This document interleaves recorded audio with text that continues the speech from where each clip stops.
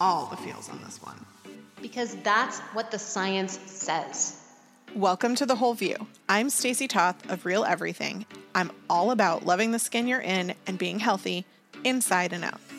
Let's talk about what this looks like in real life. Facts do not have opinions. And I'm Dr. Sarah Ballantyne of thepaleomom.com. I believe that scientific literacy is the key to improving public health. Just don't let perfection be the enemy of the good. Science is true whether or not you believe in it. Self-love is really about self-respect and acceptance. Welcome to The Whole View, episode 488. And for those listeners who celebrate and are listening today, happy Christmas Eve. We decided that we were going to revisit a question that we get so frequently because we remembered that we did an eczema show, but when we looked back, it was pretty old, episode 248. So long ago. Was it the 1900s even? I mean, probably. I think officially ye olden days. Yes. So what I do want to say about the show is that there's going to be things that you hear from us that we don't necessarily do or support anymore. And one of the things that I love about these update shows is that it shows how we genuinely listen and follow the science and update our lives accordingly. And that this is not, a set of rules or dogma that's a prescription for anybody. It's a lot about what works for you. And so we are super excited to answer a listener question and get into that. But it's just worth mentioning that you take what works for you and you leave the rest. And in this revisit, we're going to be revisiting some of those things that absolutely the science is still the science on most of this stuff, but our approach to it is a little bit different. I am really excited to talk about Emily's question because eczema was it was related to my initial starting place, which brought me to this entire health journey just over a decade ago. So for me, having dealt with eczema most of my life and then having it be one of the things that resolved the quickest after I first started making diet changes, I resonate so much with Emily's question. So why don't I read it and then we'll jump in. So Emily wrote, I had eczema on my body, arms, knees, groin, hands, belly, which started in my mid-30s and became most severe during my fourth pregnancy at age 37. Multiple treatments tried, including acupuncture, naturopathic supplements, did not achieve much improvement. In late 2018, I did Whole30 diet twice and saw marked improvement and then transitioned to a paleo diet. All eczema cleared by 2020, with very small areas on hands remaining. Fall 2020, eczema on lips started. I don't have eczema anywhere else now. I am now wondering if this is pariaral, that's a really hard word to pronounce, pariaral dermatitis, and if it's related to my previous eczema and how to treat it. Now that it is fall, the lips are beginning to worsen. Thank you, Emily. Emily, first of all, amazing job working on solving these skin conditions so well so far. That is a lot of eczema that I'm sure was not pleasant at all as you're in your fourth pregnancy with an expanding belly. So that's huge. And we're going to dive deeper into both the internal and external thoughts on what might help. Because as Sarah said, she has experience with skin conditions, and my son Finn is one of the reasons that our family adopted a lifestyle early on with his very severe eczema. And you'll hear a little bit about where we were years ago with that in this revisit of the show. And then we'll give an update on where we are each now that we've had some time to work on that and heal. But just a reminder that we are not medical professionals and we are not giving medical advice on this show. So if you do feel like you are in need of medical intervention or want to talk to your doctor, we encourage you to do that. I know I did when Finn was young, and I think I probably talked on the show about how his doctor had recommended steroids as the next step if we couldn't get it under control, which is why I started to make lifestyle changes for him. So without further ado, why don't we jump back and revisit episode 248, and then we'll come back with some updated science and some life updates and some skincare updates and all kinds of useful additions to that foundational content from episode 248 for Emily. Doodaloo, doodaloo, doodaloo. So this is from a mother who is sort of struggling with one of her kids having eczema. And one of the things that I really like about this question is that there's part of this question that is sort of like the technical, right? How do you actually treat eczema? And then part of it, it's like, how do you get a kid to make choices that are healing choices? And so I feel like we can tackle this question from both sides. So maybe I should just read the question and we can get on with it. I think it's also a good bridge from last week's episode for those who, are reading in a linear fashion. Listening? They're not actually reading us. Yes, that's good. Yep. Stacey's awake.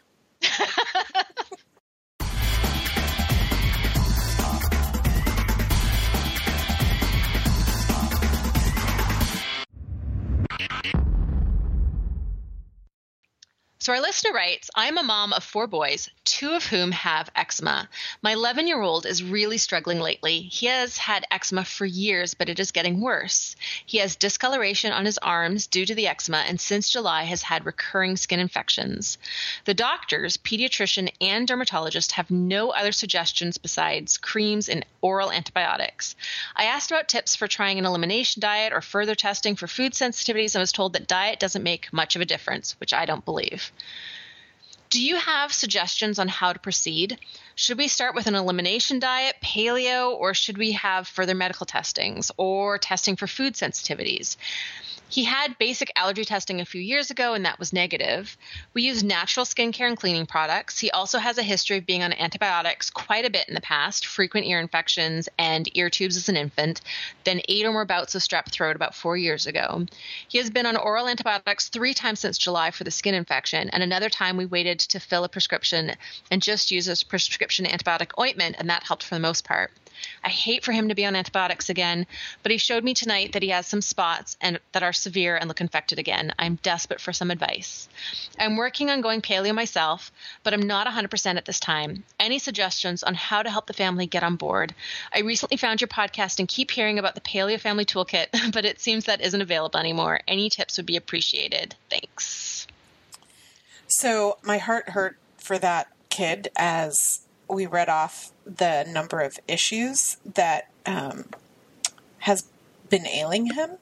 I would say that I myself have a son who has eczema. First of all, fist bumps to a family of boys.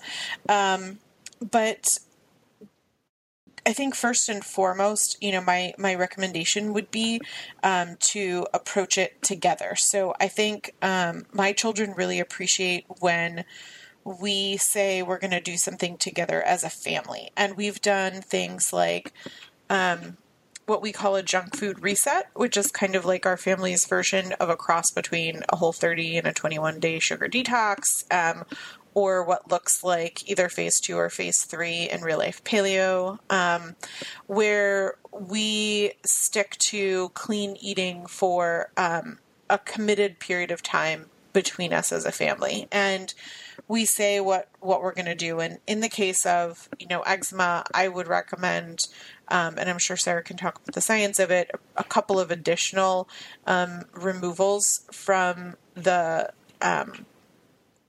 table, so to speak, from the rotations for anywhere from 2 weeks to 30 days, however long you think you can get your kids to commit.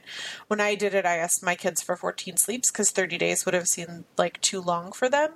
And I was able to see results in my middle son who has eczema in that time frame, although we were able to see better results kind of at the 4 to 6 week mark. So I would say that doing it as a family and being committed to, okay, we're going to do this and we're going to see how much better we're going to feel, or, whatever. And I think for me, there were things that we did to offset or prioritize food. So instead of feeling deprived about the lack of grains or the lack of dairy, the lack of sugar, which are going to be like the most inflammatory foods, I focused on, okay, well, we're going to get a new game as a family, and this week, and after dinner, we're all going to play the game together as a family. And then maybe if you're used to, sitting on the sofa watching TV, eating popcorn after dinner, you're focused on a different activity and kind of changing your habits from that perspective, which I think is a lot easier when you're trying to break something like a food habit. So specifically, I do think, to answer your question, an elimination diet is really key to improving what sounds like probably imbalanced gut health. I don't want to, give a medical diagnosis over a podcast because I don't know your family.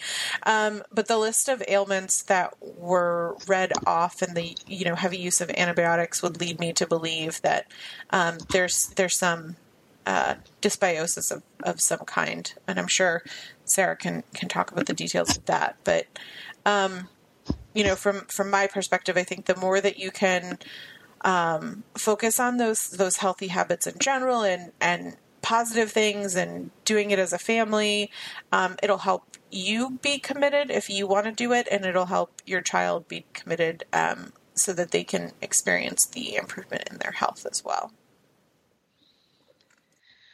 Yeah, so I guess I should tackle some of the more technical aspects of this question.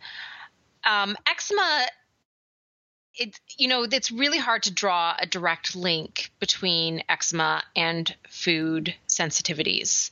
And a food sensitivity is different than an allergy. So an allergy is when our bodies make IgE antibodies against a protein in that food, or what's called an antigen in a food antigen.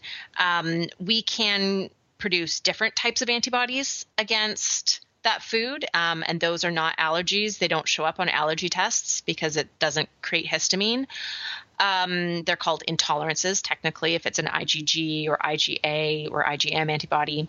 And then there's also other ways that we can react to foods that have nothing to do with antibody formation, and those are more broadly called food sensitivities. There is some indication in the scientific literature that common food intolerances, and they look at like the top 8 allergen foods, are related to eczema. We know that eczema has a much higher occurrence rate in kids who also have food allergies. And there's a lot of anecdotal evidence to suggest that, and beyond the paleo community, right? So, ditching top 8 allergy foods for eczema has been a thing for decades in terms of alternative care, and it's often extremely effective. It was actually eczema along with another skin condition that brought me to paleo in the first place, and I have not had eczema since my first 2 weeks on paleo. And my kids, who both had patches of eczema, have not had eczema since going gluten-free. Like, they didn't even need to go completely paleo. So the idea of eczema being diet related is not crazy, although it's clearly also more complex than that. So the current thinking with eczema is it used to be thought of as being a sort of primary immune function disorder. So the immune system is attacking the skin, and it's not thought to be that anymore. It's now thought to be some kind of barrier abnormality or barrier dysfunction of the skin that is allowing toxins and irritants and antigens into the deeper layers of skin. So the skin is not working very well in terms of its barrier function. So it's not working to keep what should be outside the body out and what's inside the body in. And that leak, it's like leaky skin. We talk about leaky gut a lot, but eczema is basically leaky skin. That's what primes the immune system, and then the immune system perpetuates the eczema patches. So it's thought now that dysfunctional skin barrier, it happens first, and then the immune reaction happens second. And dysfunctional skin barrier, there's certainly some genetics here. So they have isolated a couple of gene variants that affect a protein in skin called filaggrin, and affect how that filaggrin forms, and that can actually increase risk of eczema. And there may be some other genetics at play here. But we also know, for example, that skin health is very, very tied to gut microbiome health, which is, Stacey, you had sort of picked up on the same thing that I had, is the frequent antibiotic use. And I don't want, I really want to emphasize that no one should feel shame at giving their kids antibiotics.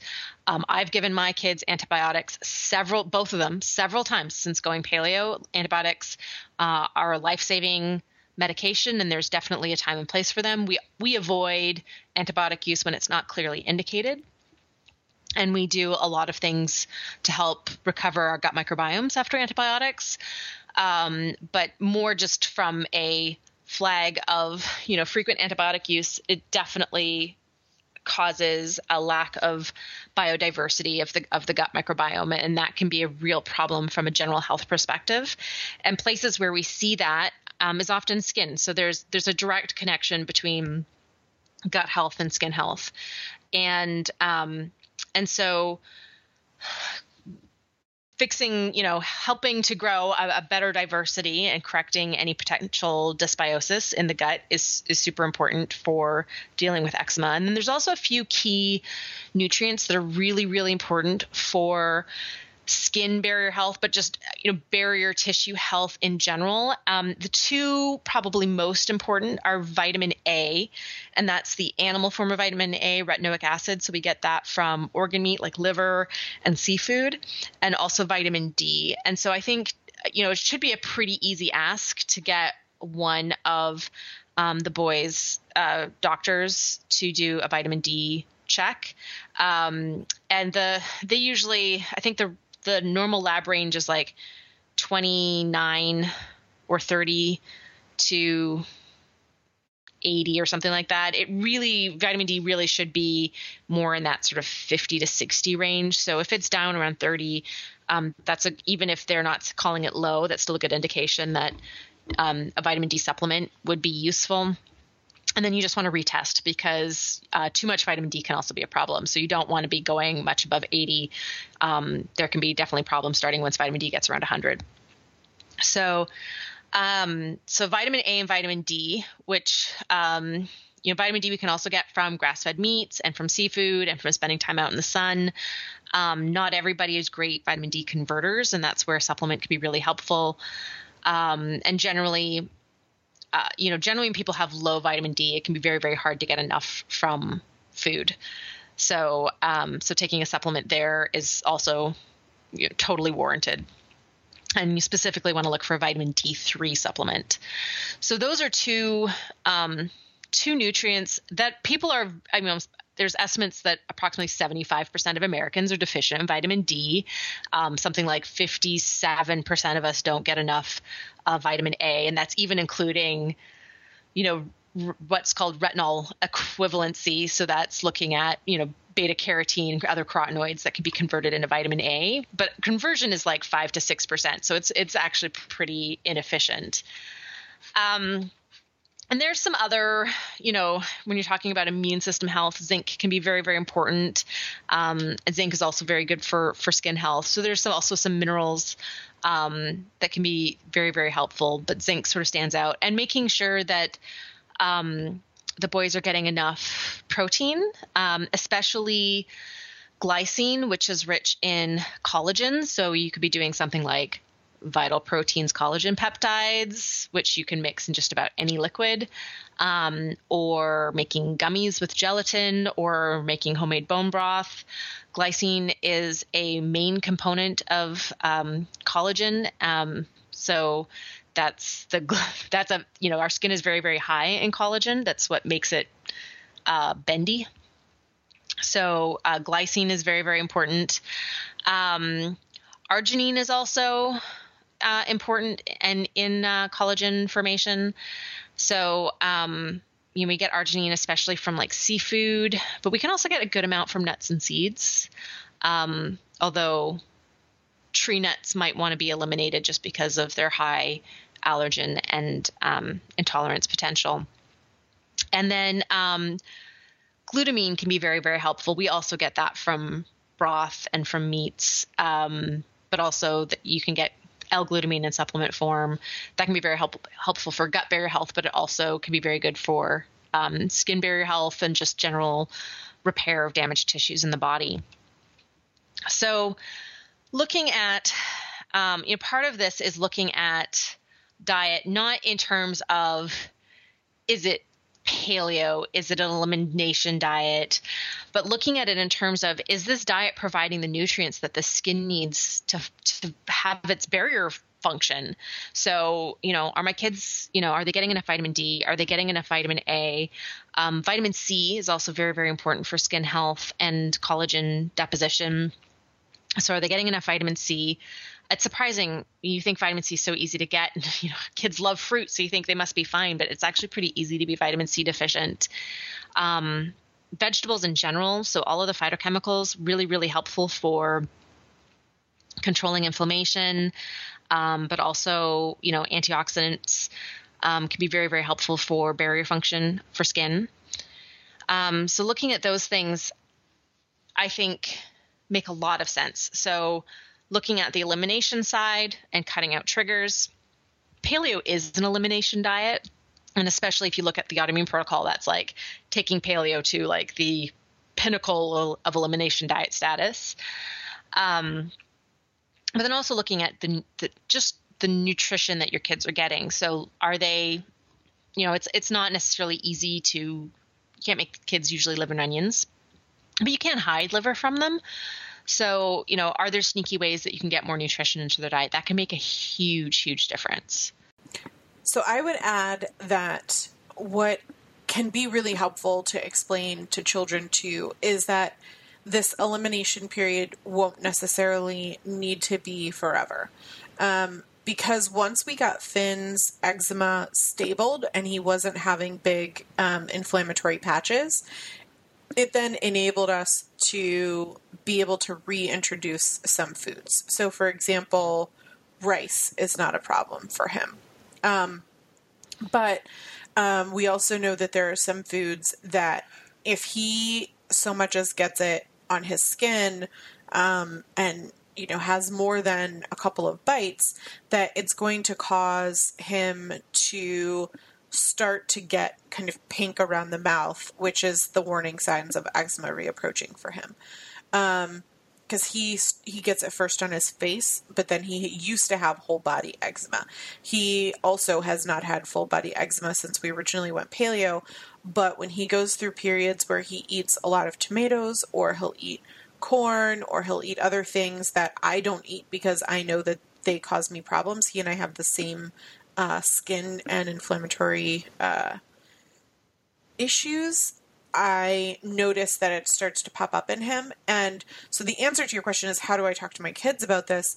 For me, Finn started paleo when he was 2.5, and he didn't know what was happening really. But now he knows that, he wants gluten-free treats. He wants popcorn. He wants to eat gluten-free pizza like his brothers. Because it has tomato and cheese on it. Those kinds of food cause much more issues for him than they do in, let's say, his father and his brothers. So, I find ways to talk to him about it, and we find alternatives. He really likes honey mustard instead of ketchup now. Or he'll even sometimes use mayonnaise as a dipping condiment, like if that's the only option. And I think, it allows me to have a conversation with him when I see him, be responding to those kinds of foods by saying, okay, this is a food that's really causing your body harm. It's hurting you. It's making your skin dry and itchy. If you continue to eat these, you're going to have problems. Let's try to, not eat any of these foods for a week and see if we can get your skin to be better. The other thing that we haven't really talked about that I think would be helpful when you feel like we've addressed all of the inside stuff is there are some outside solutions, topical treatments for the skin that have also been really helpful for him and for me as well, because I have really sensitive skin. I don't necessarily have eczema, but I do think that when you're talking about treatments and you're especially talking about getting to a point where, there's antibiotics involved because it's an infection, or you're talking about, with Finn, there were steroid creams and whatever. It's really helpful for me now to be able to, have an arsenal of products that help when I see things starting to come on that I know will reduce inflammation or will not kind of shock his body from the kind of ingredients that might be in a product. Yeah. So I think that's a really good place to wrap up. But before we go there, I wanted to elaborate a little bit on the gut health connection, just from how do you implement that part at home?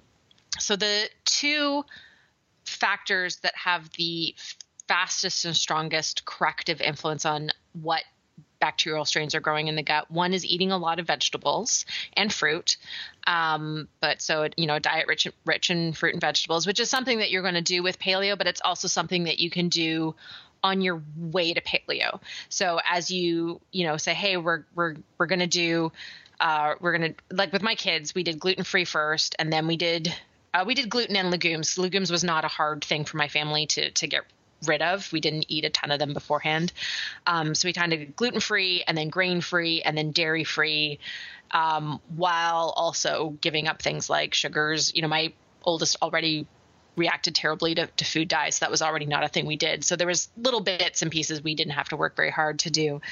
But as you're implementing the elimination diet part with kids, which I think it depends on your kids, Stacy was able to just say, hey, 14 sleeps. With my kids, we did it in bits and pieces. And so it really depends on the personalities and ages that you're dealing with. But eating more vegetables can be like a concurrent step, right? Like, hey, we're going to try gluten-free, but we're also going to try and eat, more broccoli and carrots, right? Like that's, it's not usually that hard of a thing to be able to implement with kids. So there's lots of ways of cooking vegetables that can appeal to different kid palates. So a lot of vegetable intake. So it's specifically the fiber from fruits and vegetables that are corrective. And also omega-3 fatty acids. So there's something about eating a lot of, basically eating a lot of fish, eating a lot of seafood, even potentially in the beginning phases, doing a fish oil supplement. There's ones that you can get that are like a flavored fish oil that you just take off a spoon. The one that I have used before that's good quality is called Nutri-C, that, Whole Foods carries it, but so do lots of supplement stores. So even doing fish oil for a month just to get on top of it can be very, very helpful. And there's separate studies showing that fish oil supplementation can be helpful in eczema. So that's a whole other separate thing. But omega-3s have a really strong corrective influence on gut bacteria. So fat seems to affect them it sort of affects the environment. So we know, for example, that really high saturated fat intake grows undesirable strains. For example, can increase growth of gram-negative bacteria like E. coli. And not that saturated fat is bad, it's just that high saturated fat intake is bad. So saturated fat really needs to be moderated. Hunter-gatherers got about 13% of their calories from saturated fat. And then high omega-3s can be very, very helpful for correcting gut microbiome. And there's actually studies that show that 2 weeks of fish oil by itself and no other changes to the diet improves the composition and diversity of the gut microbiome.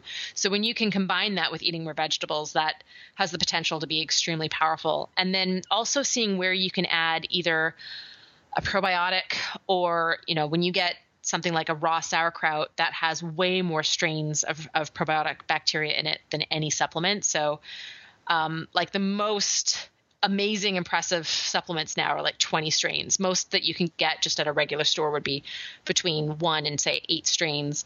Sauerkraut has like 650 strains. So just a little comparison about that. But you can try things like kombucha. You can try things like water kefir. Those are actually much easier for me to get my kids to consume. They like kombucha. They like water kefir. They don't like sauerkraut. But there's definitely some overlap in the strains. Kombucha and kefir also have some beneficial yeast strains. So that can be very helpful as well. So where you can add some kind of fermented foods or probiotic to be able to basically re-inoculate the gut with good bacteria can be very, very helpful. And a lot of probiotics, the capsules, you can even open them up and sprinkle the powder on food or sprinkle it into a glass of juice or something to get your kids to consume it. So those are the big tricks with gut health that can also sort of be done concurrently while tackling eliminations. The other one I would add is my kids really like the Bubby's pickles and the Bubby's relish, which you can buy. Whole Foods has it. At almost most grocery stores that I shop at least. There's usually... I've seen the sauerkraut in Kroger, but I haven't seen the other Bubbies. And the other important thing to consider when Sarah says sauerkraut is it needs to be refrigerated with active and live cultures or it'll say strains or, there might be different words, but if you're buying the kind that's like bagged on the shelf, it no longer has the live. Yeah. If it says pasteurized on it, put it back. It's just fancy cabbage. Yeah. It's not got live good stuff in it. I don't recommend this for eczema because I find dairy to be a highly inflammatory food for people with skin issues. But yogurt is another source if your family's eating high quality dairy, which we talked about on the last podcast, can be a place to find There's also naturally. Coconut milk yogurt is getting easier and easier to coconut find. And almond milk yogurt. And almond milk yogurt. I mean, they usually have there's a lot of sugars, They have sugars, and they usually have kind of cruddy emulsifiers, and they have like 7 different bean extracts or whatever. But it's, and you can also make coconut milk yogurt at home relatively easily. It's not that hard, although it's a pain in the butt. But it's not hard. It's just that it takes like 10 hours. That's all. Well, I think if someone's jumping into paleo, it's a lot to ask them to make your own yogurt. And natural starters and all that kind of stuff. So I think that, buying a coconut milk yogurt, even if it's got more sugar in it than you would normally want, and even though it's got some emulsifiers that are not great, as here's what I can get that has probiotics into my kid, and here's what we can do that is a stepping stone towards paleo. Like, I think that's fine. And my kids will go through phases where they really want yogurt, and I'm like, their diet is so clean. Otherwise, I tend not to worry about the one item that they have that's maybe slightly suboptimal. Do you know what I mean? I agree. That's that whole idea of transition, and I did write a book on that if people who are listening are trying to jump in. Real Life Paleo does address that slower transition and kind of worst offenders. But for me, I would say with the specific experience I have with Finn, his trigger foods, for what it's worth, are dairy and nightshades. He responds to popcorn, but in a different sort of way, corn in general, but in a different sort of way. So I don't know if that's eczema related, but his eczema flares if he eats a lot of dairy or a lot of nightshades. So those are the two that when you're prioritizing if you have a skin condition, those are the two that we immediately pull back significantly or remove not significantly, we remove entirely when he starts to show signs of flaring. I don't eat nightshades at all, and I only eat very limited high-fat, like heavy cream dairy, unless it's like a special occasion or treat or something like that, because I too have very sensitive skin. So, just FYI.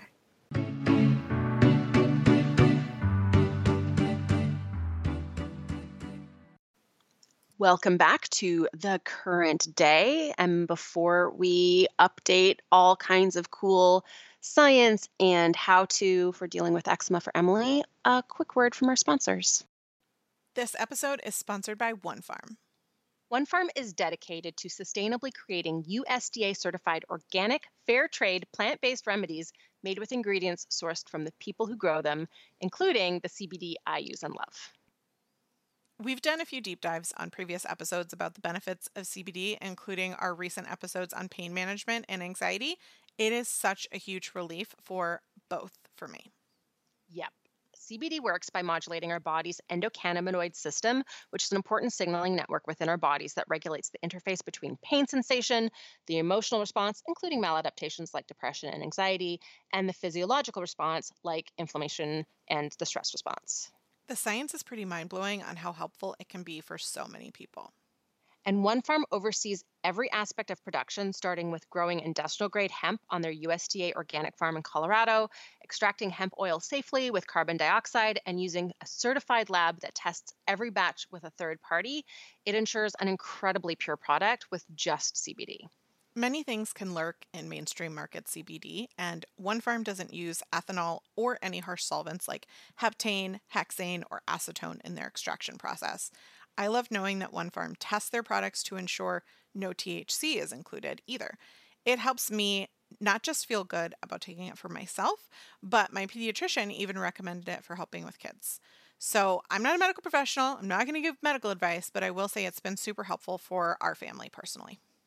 And because their hemp extract is so pure, it has no harsh or grassy hemp aftertaste, and it never contains particulates.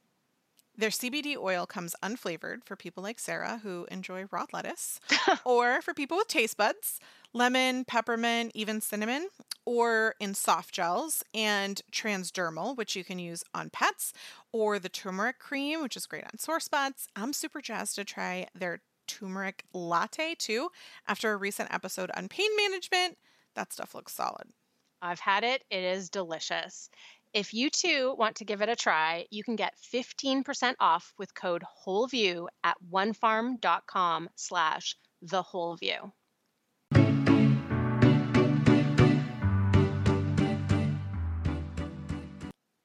Today's podcast is brought to you by Warby Parker, who is committed to providing exceptional vision care online and in stores, offering eyeglasses, sunglasses, eye exams, and contact lenses.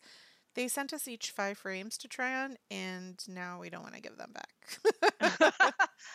I have to admit that I was skeptical at first. Even selecting which frames to try based on photos from the website seemed really challenging, but they arrived yesterday and I loved every single pair. My family helped me choose my favorite. And I love that if you are unsure and don't have such opinionated teenagers at home, Warby Parker even has stylists to help you choose.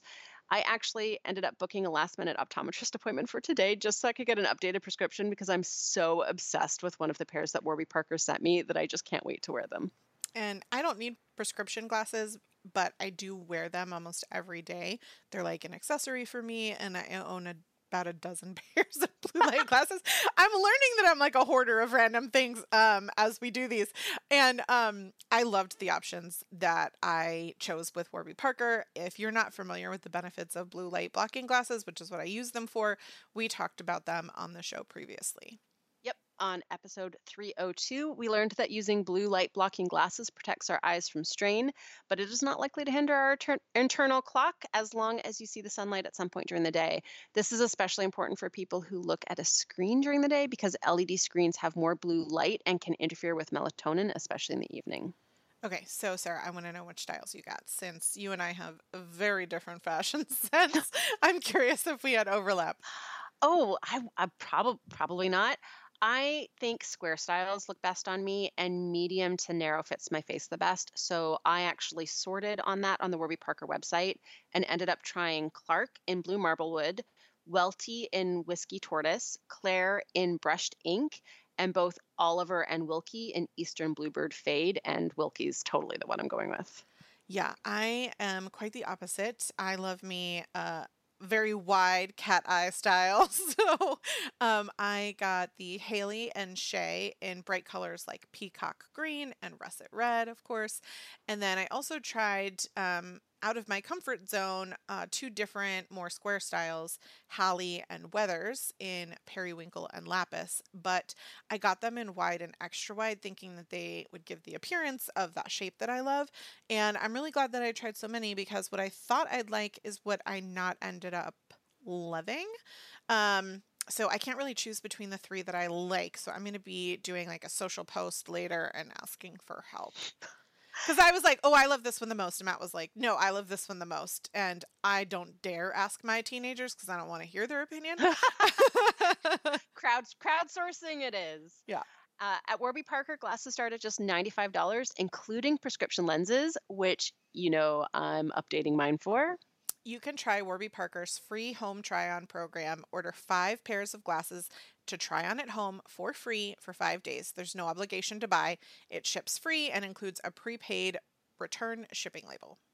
Don't let your FSA or HSA dollars go to waste. Put them to good use on Warby Parker prescription glasses, prescription sunglasses, contact lenses, and eye exams. Try 5 pairs of glasses at home for free at warbyparker.com/wholeview.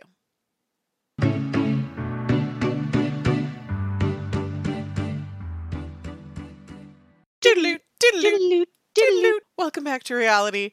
So Sarah, I'm super excited for you to revisit some of the science, and if there are any updates. Specifically, I think we've learned a lot more about how we approach science from this perspective, right? Like the expansion of, for example, gut health has been something that you've researched so much on. So what can you tell us about some of the updates, or I don't know if there's any changes, but I'm curious to kind of hear from you. Yeah, I think what's kind of fun to go back and revisit this show is that the foundational science of eczema as sort of leaky skin is still solid, right? That is still what the science sort of describes, and the increased understanding in terms of the pathogenesis of eczema, right? The development of eczema that's only like an incremental difference in the scientific literature. But what I really want to add to this conversation is expanding on the gut-skin axis and the role that our gut microbiomes play in skin health. Not necessarily because this science is super brand new, although definitely, the citations that I'm going to be including in the show notes this week are all, studies from the last couple of years, but rather my understanding of the gut microbiome and at a very, very detailed level is something that has culminated over the last few years, right? I've been researching gut microbiome for something like 7 years now. And so my understanding of it is at a point where I feel like I can explain it in a way that hopefully is a little bit more helpful. So there is this thing called the gut-skin axis, and it's basically crosstalk mainly from our gut microbiomes to our skin. And there's actually just a ton of studies showing that gut dysbiosis of various forms, right? Gut dysbiosis refers to any imbalance in the microbes that live in our digestive tracts, can cause disruption of the skin barrier, right? A skin function. And that can lead to a wide variety of conditions, right? Like psoriasis, like acne, and like eczema, also technically called atopic dermatitis.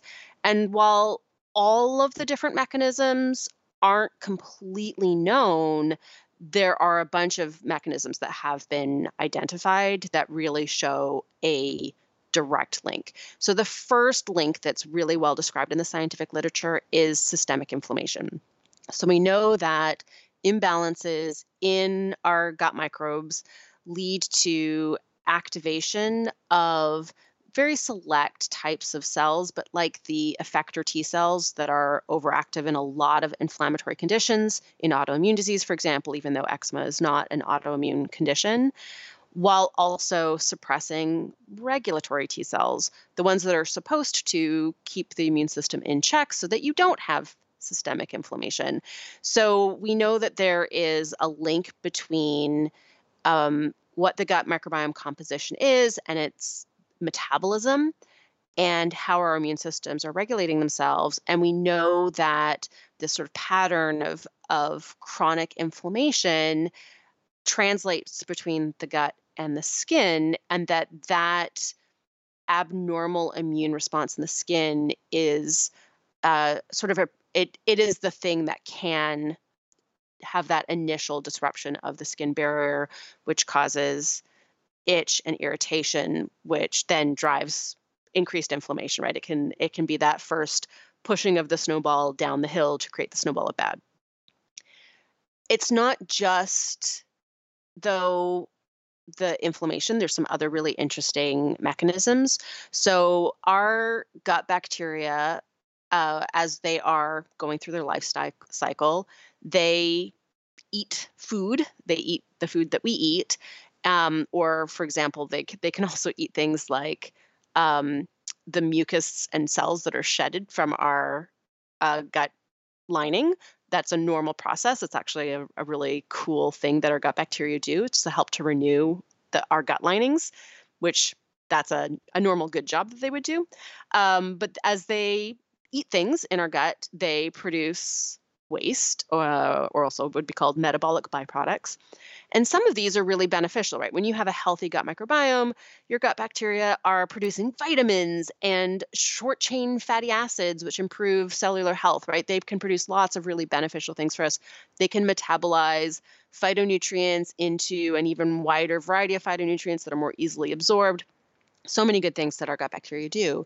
But when we have an imbalance in our gut microbiome, and we have, for example, an overgrowth of not good strains of bacteria, some of those metabolic byproducts are no longer beneficial compounds. And there's a variety of studies showing that those can they can cross the gut barrier, whether we have leaky gut or not, because these tend to be small molecules, enter our bloodstreams and accumulate in the skin. And so these are basically toxic byproducts of certain types of gut bacteria that are not particularly desirable. And when these compounds accumulate in our skin, it does things like reducing keratin synthesis, which weakens the skin barrier. So then it makes it more susceptible to inflammation. So we're having, right, these related mechanisms. There's also a direct mechanism. Certain types of not great bacteria in our gut will cause increased intestinal permeability, colloquially referred to as leaky gut. And then you're getting all kinds of inflammatory compounds coming into the bloodstream. But I actually think the most fascinating link between our gut bacteria and our skin health is actually the neuroendocrine relationship. So our gut bacteria both directly produce neurotransmitters like norepinephrine, like serotonin, like acetylcholine, but they also impact the activity of specialized cells in the gut that also produce neurotransmitters. So we have these cells called enterochromaffin cells, which is just a fun word to pull out at a party. And you can just say, oh, the serotonin being produced by my enterochromaffin cells is making me have to go to the bathroom, because that's actually don't say that what at they a party. do. You're gonna get kicked out. It's just go to the type of parties I go to where that's just cool. So our peristalsis is mainly regulated with serotonin and melatonin. And so enterochromaffin cells, one of their main jobs is to produce serotonin in the gut to help control peristalsis, right? That coordinated movement of materials through the digestive tract. And what happens if you have an irritant in your gut, so like food poisoning, right? Those cells, the enterochromaffin cells, increase how much serotonin they're producing, and that's actually what causes the expulsion of gut irritants in a sometimes unpleasant manner, both up and down. It's actually regulated by a flush of serotonin. What I refer to as an everything out moment? Yes, but everything out in either direction. Right. Yeah. So here's what's really interesting. So that's like the extreme, right? Food poisoning, right? But in gut dysbiosis, you can have a small increase in serotonin production from enterochromaffin cells as a result of the activity of some of these undesirable strains of bacteria, which can still cause some GI symptoms, but a like more minor version, like an IBS type version compared to a food poisoning type version. So here's the link to eczema.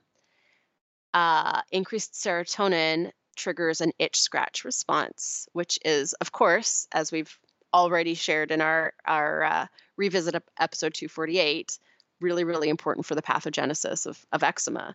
So there's a direct link between our gut bacteria and their activity and gut health in general and our skin, and that, you know, the scratch that itches is kind of how eczema is often referred to, right? And that part of the eczema pathogenesis, where the actual itch, scratching at that itch, is part of what's disrupting the skin barrier, and it's mediated through serotonin, the neurotransmitter. Fascinating stuff. There's also some other links to neurotransmitters that our gut bacteria influence. So there have been studies showing that there's lower levels of acetylcholine in eczema patches. And acetylcholine is a neurotransmitter that is thought to help prevent inflammation and is likely related to a lack of specific species of lactobacillus in the gut microbiome. Specifically, Lactobacillus plantarum has been very strongly linked as an acetylcholine producer. So taken all together, I know the awesome, you know, the next question is like, well, what are the bacteria that I want? Like, what are the good bacteria that can help regulate the gut skin axis in a way that's going to benefit eczema? Some of the most important species that have been studied either in animal models, or there are some human studies as well, are Lactobacillus species. So the ones that have had the most sort of notable improvements to skin health are Lactobacillus reuteri, Lactobacillus brevi, and Lactobacillus paracasei, as well as Lactobacillus plantarum. And Faecalibacterium protsnitzi is also a really important, I mean, that's a keystone species that's really important for all kinds of different health things. And what's awesome about these particular strains is that they're ones that are very sensitive to our diets and very straightforward to support their growth with, you know, sort of gut health focused choices, as are laid out in intricate detail in my ebooks, the Gut Health Guidebook and the Gut Health Cookbook. So these are all species that just eating more vegetables, eating more fruit, eating more seafood, eating more olive oil, eating nuts and seeds. These are species that are sensitive to our diets, but also are not the hardest ones to kind of reintroduce into our guts and get to grow and be happy. So there's a variety of studies showing that even just increasing fiber intake can be helpful, but also a pretty standard Lactobacillus bifidobacterium type probiotic can be very helpful. So as a quick summary of the diet that's sort of laid out in the Gut Health Guidebook: plenty of vegetables, fruit, mushrooms, nuts, seeds, legumes, if you tolerate them. So basically, rich sources of fiber and phytonutrients are really important for the gut microbiome, and also diversity, right? Thinking about each fruit and veggie family as its own food group and aiming to eat from as many different fruit and vegetable families daily as possible. And I'll point our listeners back to episode 424, where we talked about the benefits of 30 fruits and vegetables a week. The main benefit is on the gut microbiome, because our very, very small differences in fiber structure can make a big difference in which bacteria want to eat that fiber. So that's why a diversity of sort of whole food sources of fiber are really important. Fish intake, or something like fish oil, which we talked about in episode 415, super important. Hydration in general, we talked about that in episode 406. A nutrivore approach, so our gut bacteria are very sensitive to the nutrient densities of our diets. They're particularly sensitive to inadequate intake of especially fat-soluble vitamins, but also a lot of different minerals. So we talked about Nutrivore in episode 437, but we also talked about the snout to tail aspect and the organ meat aspect in episode 475. They love an extra virgin olive oil. So we went through cooking fats for gut health in episode 414. And our gut bacteria are also really sensitive to our lifestyle choices. So getting enough sleep, managing stress, increasing activity, but avoiding overtraining. And then beyond that, a probiotic, something like Just Thrive probiotic, or eating a lot more fermented foods like sauerkraut, kombucha, kefir are all going to be things that are going to help re-inoculate the gut with important species, but also maintain that introduction of keystone species that make a really healthy environment for all of these lactobacillus that are so important for the gut-skin axis to thrive. I am not at all surprised. I do think it's funny, like listening to you run through all these things that we've addressed. I feel like maybe Emily might get a little overwhelmed before listening to all those shows. It's probably about a year's worth of listening. So I do want to mention that specific to Emily's question, having a reaction around the mouth specifically is strongly indicative to a reaction to food. So we sometimes see, often in children especially, see that dry winter weather as the dehydration of just everything happens. The sun goes away, right? Like Sarah mentioned, vitamin D levels. And that dehydration causes you to kind of lick your lips. And so it causes irritation around the mouth. So if you think about like that red chapped ring around the mouth, that you often see in young kids who just like keep licking it and making it worse. We talked about how to kind of avoid that if you're experiencing any of those dry skin conditions in episode 431. And we go into the detail of the science on skin and our recommendations there. So I would definitely do that. But if you're just having like tingling and irritation around your mouth and it comes and goes, I personally would try to start doing an elimination diet based on what I think might be bothering me, because anything that I experience around the mouth or even kind of in that jaw area, my body is telling me you just ate something that doesn't agree with you. So it could be as simple for Emily specifically around the mouth as figuring out what food might be irritating. And we see most commonly with skin conditions that obviously gluten and dairy are going to be prioritizations. You would have heard earlier on us talk about being paleo. I am not, our entire family is not paleo anymore. We don't identify that way and we don't strictly eat that way. But when our skin inflames, so in particular with Finn, we are strictly gluten-free all the time, and we prioritize our dairy consumption to be quality dairy. So, grass-fed, A2, things like that. And he limits his nightshades because those are the three things that we have seen his eczema directly spike and react to. And I think we probably talked about it on that show, but I know you've talked about it a lot before, Sarah, that when you have nightshades, that's when your skin condition like flares for you. That's normally it it's at bay, right? But like a nightshade is, and when you see it come up, it's how you know, like, oh, I ate something that doesn't agree with me. Yeah. Yeah, and I was going to add to the list of contenders to think about as eggs, just because there are quite a lot of studies that look at food intolerances, and eczema and eggs is one of those ones that comes up a lot. So, the top allergy foods are actually the probably the first ones to start paying attention to. And especially if it's a food, for Emily, it kind of started, right? She can pinpoint time-wise, right? When this particular eczema on her lips started. And that thinking about what seasonally did I start eating more of at that time, can be a really good place just to reflect and sort of start that troubleshooting. Because I'm an all-in kind of person, right? Like my health journey sort of started with low carb, then it started with, then it moved on to paleo, then it moved on to AIP. And in all of those times, I had a day where I just, cold turkey, jump in with both feet.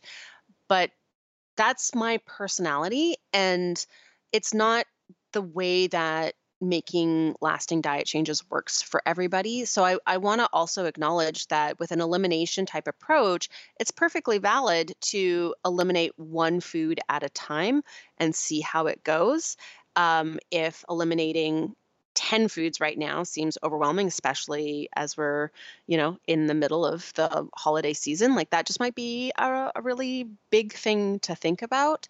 Just be aware that if you're going to do a one food at a time approach, if two foods are contributing to it, you might not be able to identify them just by cutting out one at a time, right? So I think one of the reasons why my first foray into the paleo diet over 10 years ago made such a huge difference to my health was that I'm incredibly sensitive to both dairy and gluten. And that was the first time I had ever eliminated them both at the same time. And I think that's why it was so transformative for me, at least in those early few weeks before I realized I still had to dig deeper. And that brought me to the autoimmune protocol. So as a just, broad strokes, thinking about elimination diets, I think thinking about those top allergy foods, and gluten and dairy, of course, are both on those lists. That's a really great starting place.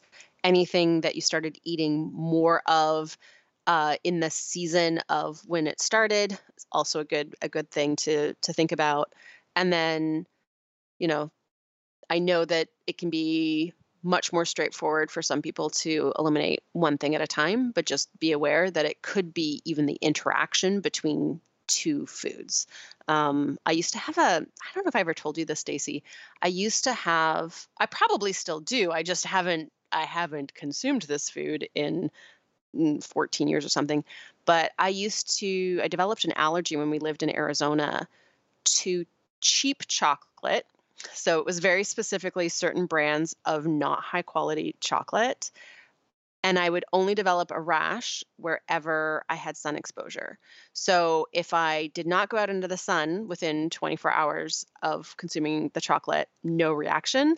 But if I did, which of course it's really hard to avoid the sun when you live in the desert, then I would get a reaction, like on my arms, on my neck, like on my face, wherever I had sun exposure.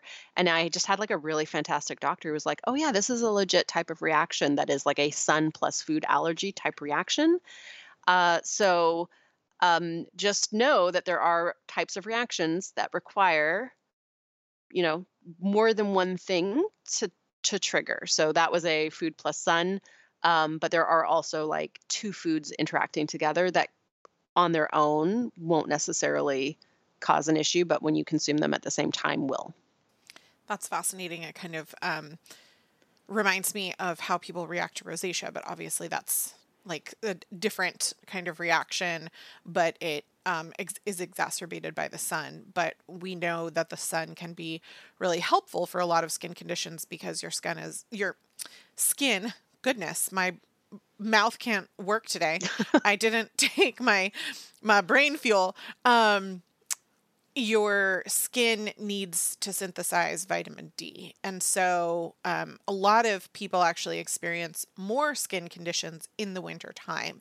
So some other things other than kind of food. And then we'll get into kind of topically what you can do, because I do think that you need to address it both internally and topically for almost all skin conditions that you have. So I just want to emphasize probiotic. Like when I'm talking to people who have skin conditions, the first thing that I say is, are you taking a probiotic? I'm not a doctor, but I know that from all the explanations that Sarah gave on gut health, that is one of the best and easiest ways to support. And teenagers, especially who are experiencing a lot of inflammation and acne on their face, benefit tremendously from that. It's not just eczema. It's not just rosacea. It's just incredibly helpful for your gut skin access in general. So, the other thing to consider for eczema and dry skin conditions is more water. So, are you properly hydrating? Because it's really difficult for your body to prioritize hydrating those external layers of your skin, which is what you're feeling, if you aren't drinking enough water. When you're washing with water, to not use hot water. You don't want to scald skin that's already irritated. So you want to make sure that you're using like lukewarm, very mild water on the areas that are affected, especially. I personally have sensitive skin, so I like never take a hot shower or anything like that. But certainly when I'm washing my face, I'm using lukewarm water. And also anything else that's touching your face. So in Emily's case, she's getting eczema on her face and her hands. In my son's case, he had eczema all over his whole body, but now it shows itself when it comes back up on his face. He doesn't really get it anywhere else. So in that case, using a silk or a bamboo, like a very soft kind of material, maybe inorganic cotton might work as well, but I think silk and bamboo work best. Pillowcase, and then making sure that you're washing it in clean detergent, right? So if you're experiencing any sort of dermatitis or eczema on your body, think about what's touching your body. What soap are you using? What laundry detergent are you using? Oftentimes, people who have eczema on their hands are like using cleaning products or washing dishes a lot or doing things like that that are really allowing for toxins and bacteria to get into the skin. And we're going to talk about that because the last kind of thing that I mentioned to people is we need to then exfoliate the skin and hydrate the skin.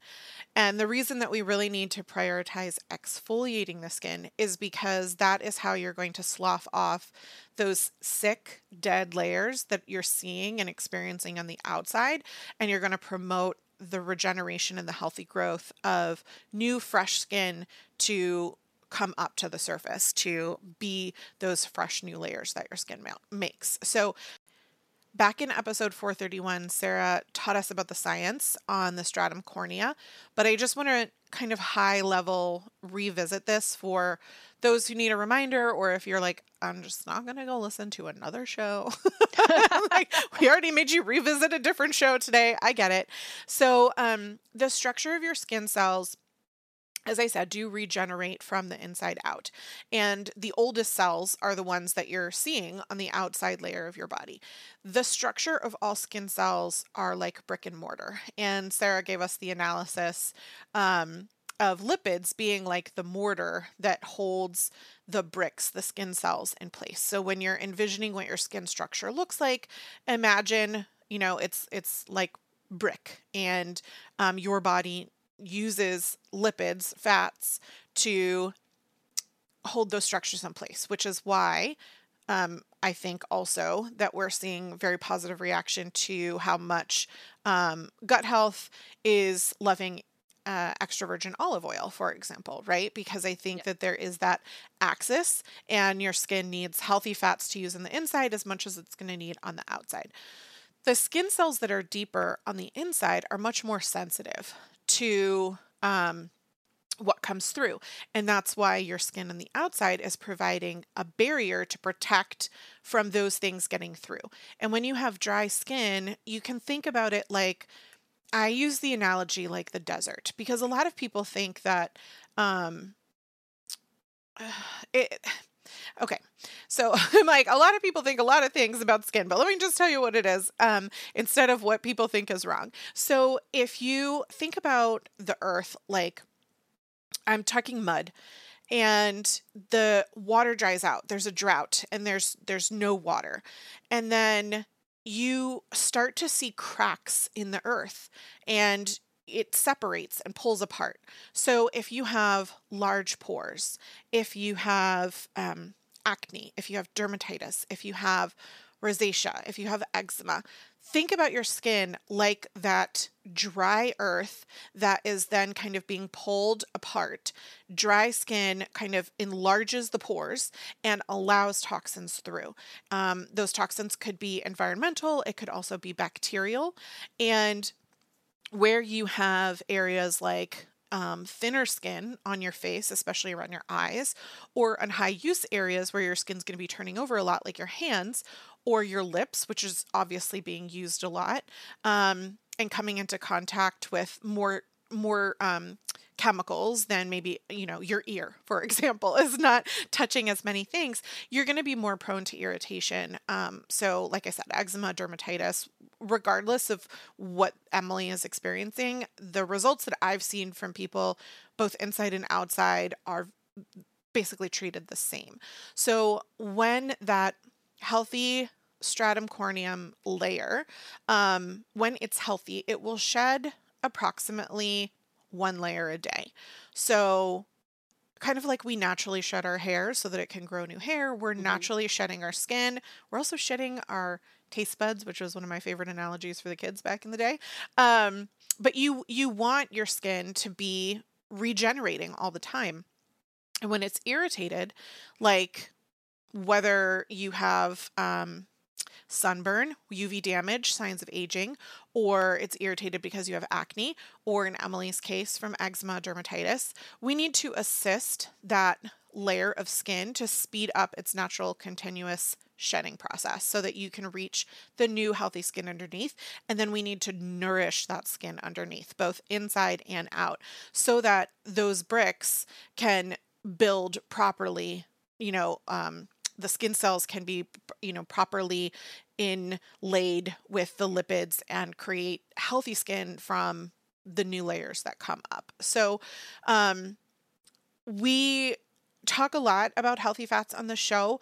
Fats that you put on your skin are not the same as skin on fats that you put in your body. So I get a lot of questions about like, well, this type of fat is in this skincare, I wouldn't eat that. It's not the same. I mean, obviously we want to be using healthy fats. But for example, I wouldn't eat jojoba oil, but it's really great on my skin. So, and vice versa, right? There are some things that I would eat, like coconut oil, that a lot of people think is great for their skin, but it can actually be occlusive and it doesn't really have a lot of active skincare ingredients to like nourish and love your skin. So what you put on your skin is absorbed, but not entirely. Your skin, if it is properly protecting you with that lipid barrier that we're talking about, it's not taking in 100% of what you're putting on your skin because it is made to be a protective barrier. And that's what we want to do is if you have irritated skin, that barrier isn't in place to keep out the bacteria and the toxins that could be coming in. So that is what's causing the irritation, and we've got to support that healthy layer. So, I also want you to consider that for the deeper layers of the skin, that's where that environment that Sarah's talking about of creating, positive gut health and hormone regulation and nutrient intake are really important because eventually those inner layers become outer layers and you want them to be healthy from the inside out. So, we can't just address this one way or the other. It has to be both topical and internal to really see positive results. And it sounds like Emily has done a lot to work on the internal. So I'm going to talk a little bit about some of the products that we love for the outside. So in particular, where Finn is in his eczema journey is he is gluten-free and he mostly avoids nightshades. He eats dairy in the house and we prioritize, like I said, quality dairy. He doesn't really have an issue with dairy anymore. And he will eat like gluten-free pizza with red sauce and he will eat ketchup sometimes. He is a teenager and he's going to do what he's going to do. The great thing is that he has addressed all of those gut things that really created the problem to begin with. So as long as he doesn't overdo it and really like push his body too far, he does okay with that. But let's say he, has ketchup and pizza multiple times in 1 week, then we're going to see his skin start to dry out and become irritated. And at the first sign of that, he uses a product that is the only one that has worked for us. We've tried a lot of products, like even brands that specialize in eczema products. And the one that really works the best for him is cleansing balm. It's a fat, it's a lipid, right? It's hard like coconut oil, and he just applies it right to his skin and leaves it on. So it's helping to kind of nourish and give the lipid to the areas when they first become dry, so that he doesn't have to walk down like this huge path of it's already been there, now how do I solve it? Like, he's able to kind of prevent it that way. I do want to encourage anyone who's experiencing some of these conditions to go listen to that Dry Winter Skin show, because we talk a lot about the 4-step skincare routine and how important and why things like using a proper face wash and then prepping with either, a toner, or in the case of dry skin, like an essence, where it's really nourishing with a lot of mineral rich nutrients for the skin to prep the pH is very important. We talk about skin pH in that show, and that is essential before using any other product as a treatment, which is the 3rd step, can be effective. So I don't want you to just hear me talk about some of these like treatment and protection steps and forget that the first few steps are very important to really prepare the skin. And this is all specific to face, but we talk a lot about body products as well on that show. So some of the other products that do really well, Beauty Counter has a number 3 balancing oil, which has yinling in it. And that is seemingly what does best for people when they have dry skin conditions like eczema, dermatitis, and rosacea. Now, again, none of these products are going to solve your problems. I'm not like giving medical advice, but it's really soothing. It uses botanical acids that are very soothing, and adding lipids is going to help support that moisture barrier like we talked about. The other thing that is critical is exfoliating. So we've talked about how that dry layer is on the outside. It's dense, dead skin. It's, it's no good. It needs to go away. You need to slough it off. You need to exfoliate in order to get to the new skin underneath. That is not done with like what they call a physical exfoliator in a skin condition like sensitive skin, like eczema or rosacea. You want to be careful when you're exfoliating and you have a skin condition like that, because you don't want to irritate and make it worse or have it feel awful. So the one product that I found that works really well for this particular need is called the Overnight Resurfacing Peel, which uses botanical acids both to break down the skin with your body's own acids. And this is very similar to enzymes that your body uses to break down the skin to begin with, right? It's using nature's own acids to slough off those dead layers of skin, but then it also has soothing botanical acids in it as well, so that it nourishes. So you would put this serum on. It's called a peel, but it doesn't peel. It's not like a mask or something that you're peeling off, and it doesn't make your skin peel off, but it will assist in the exfoliation. So you might wake up in the morning with some dry skin that you can just wash off easily. And so after you put it on, you leave it on for like 5 to 10 minutes, and then you put on a really nourishing, hydrating like moisturizer afterwards. And in the case of eczema, I would recommend using the cleansing balm for this, to just use it as kind of like a face mask overnight after the peel. And that has been really helpful for a lot of the people that I talk to. So all of those. And then the last thing that I would say is SPF. So we talked about the importance of sunlight in our safe sun care part 1 and 2 episodes, and how important sunlight is specifically.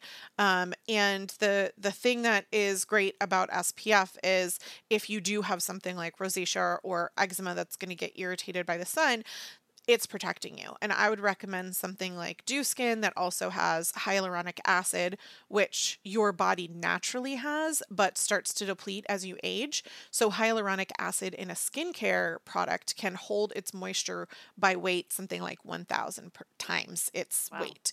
So a little bit of hyaluronic acid in a skincare product like Dew Skin can then offer benefits towards hydration, which you really need, and it also has vitamin C in it. So vitamin C is magical for skincare because it is needed for your body to synthesize its own collagen, and it can be both topically and internally absorbed.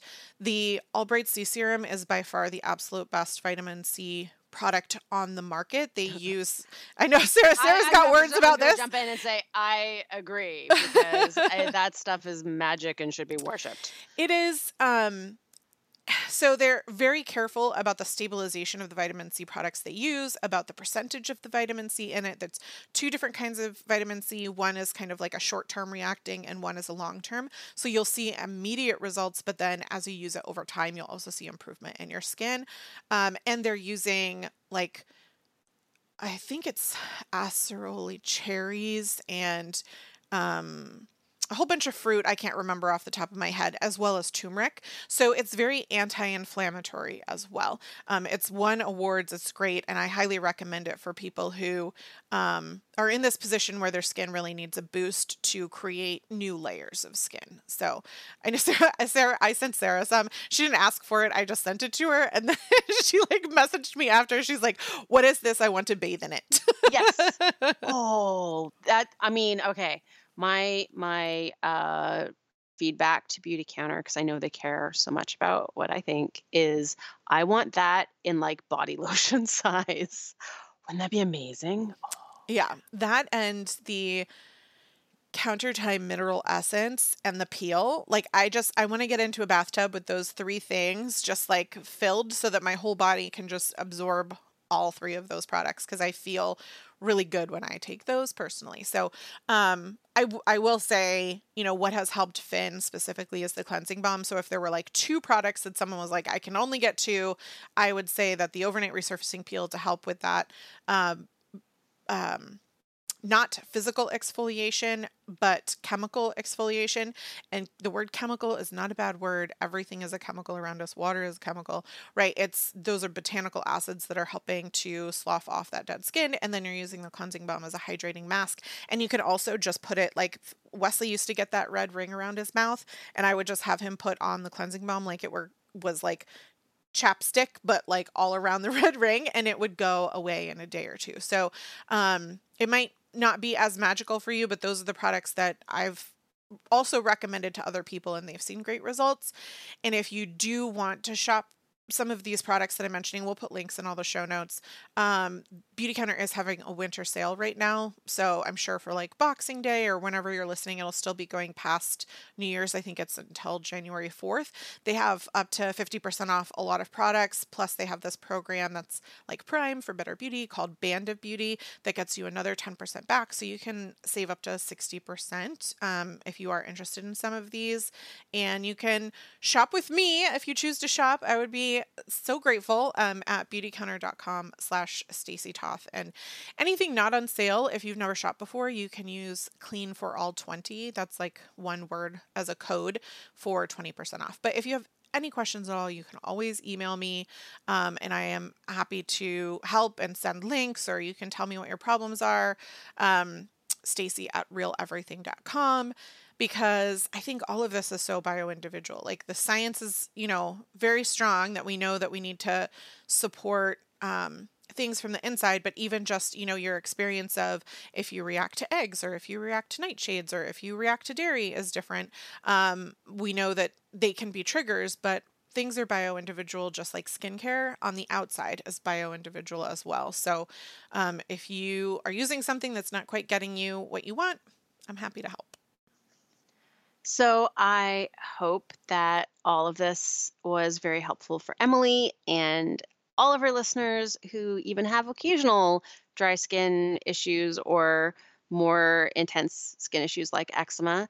I'm going to remind our listeners that, as always, we're going to go continue the conversation over on our Patreon in a potentially not rated G way, although sometimes it's pretty tame over there. Yeah. Occasionally. I think like 50% of the time. 50% of the time it's tame, and 50% of the time don't have your kids in the room. But I invite all of our listeners to come join us over there and continue the conversation, connect with us. You get to do really cool things like join live video Q&As to ask us your questions on the spot.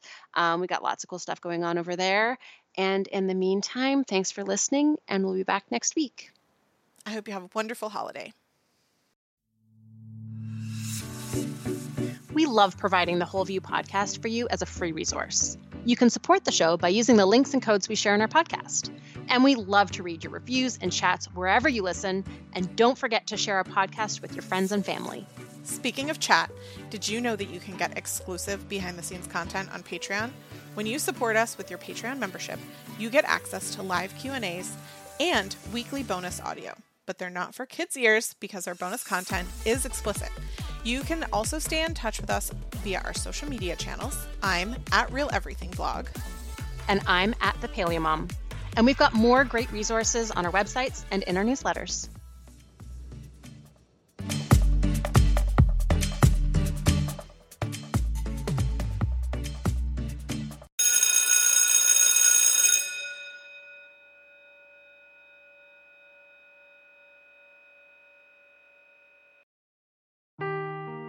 Seeking the truth never gets old. Introducing June's Journey, the free-to-play mobile game that will immerse you in a thrilling murder mystery. Join June Parker as she uncovers hidden objects and clues to solve her sister's death in a beautifully illustrated world set in the Roaring '20s. With new chapters added every week, the excitement never ends. Download June's Journey now on your Android or iOS device or play on PC through Facebook Games.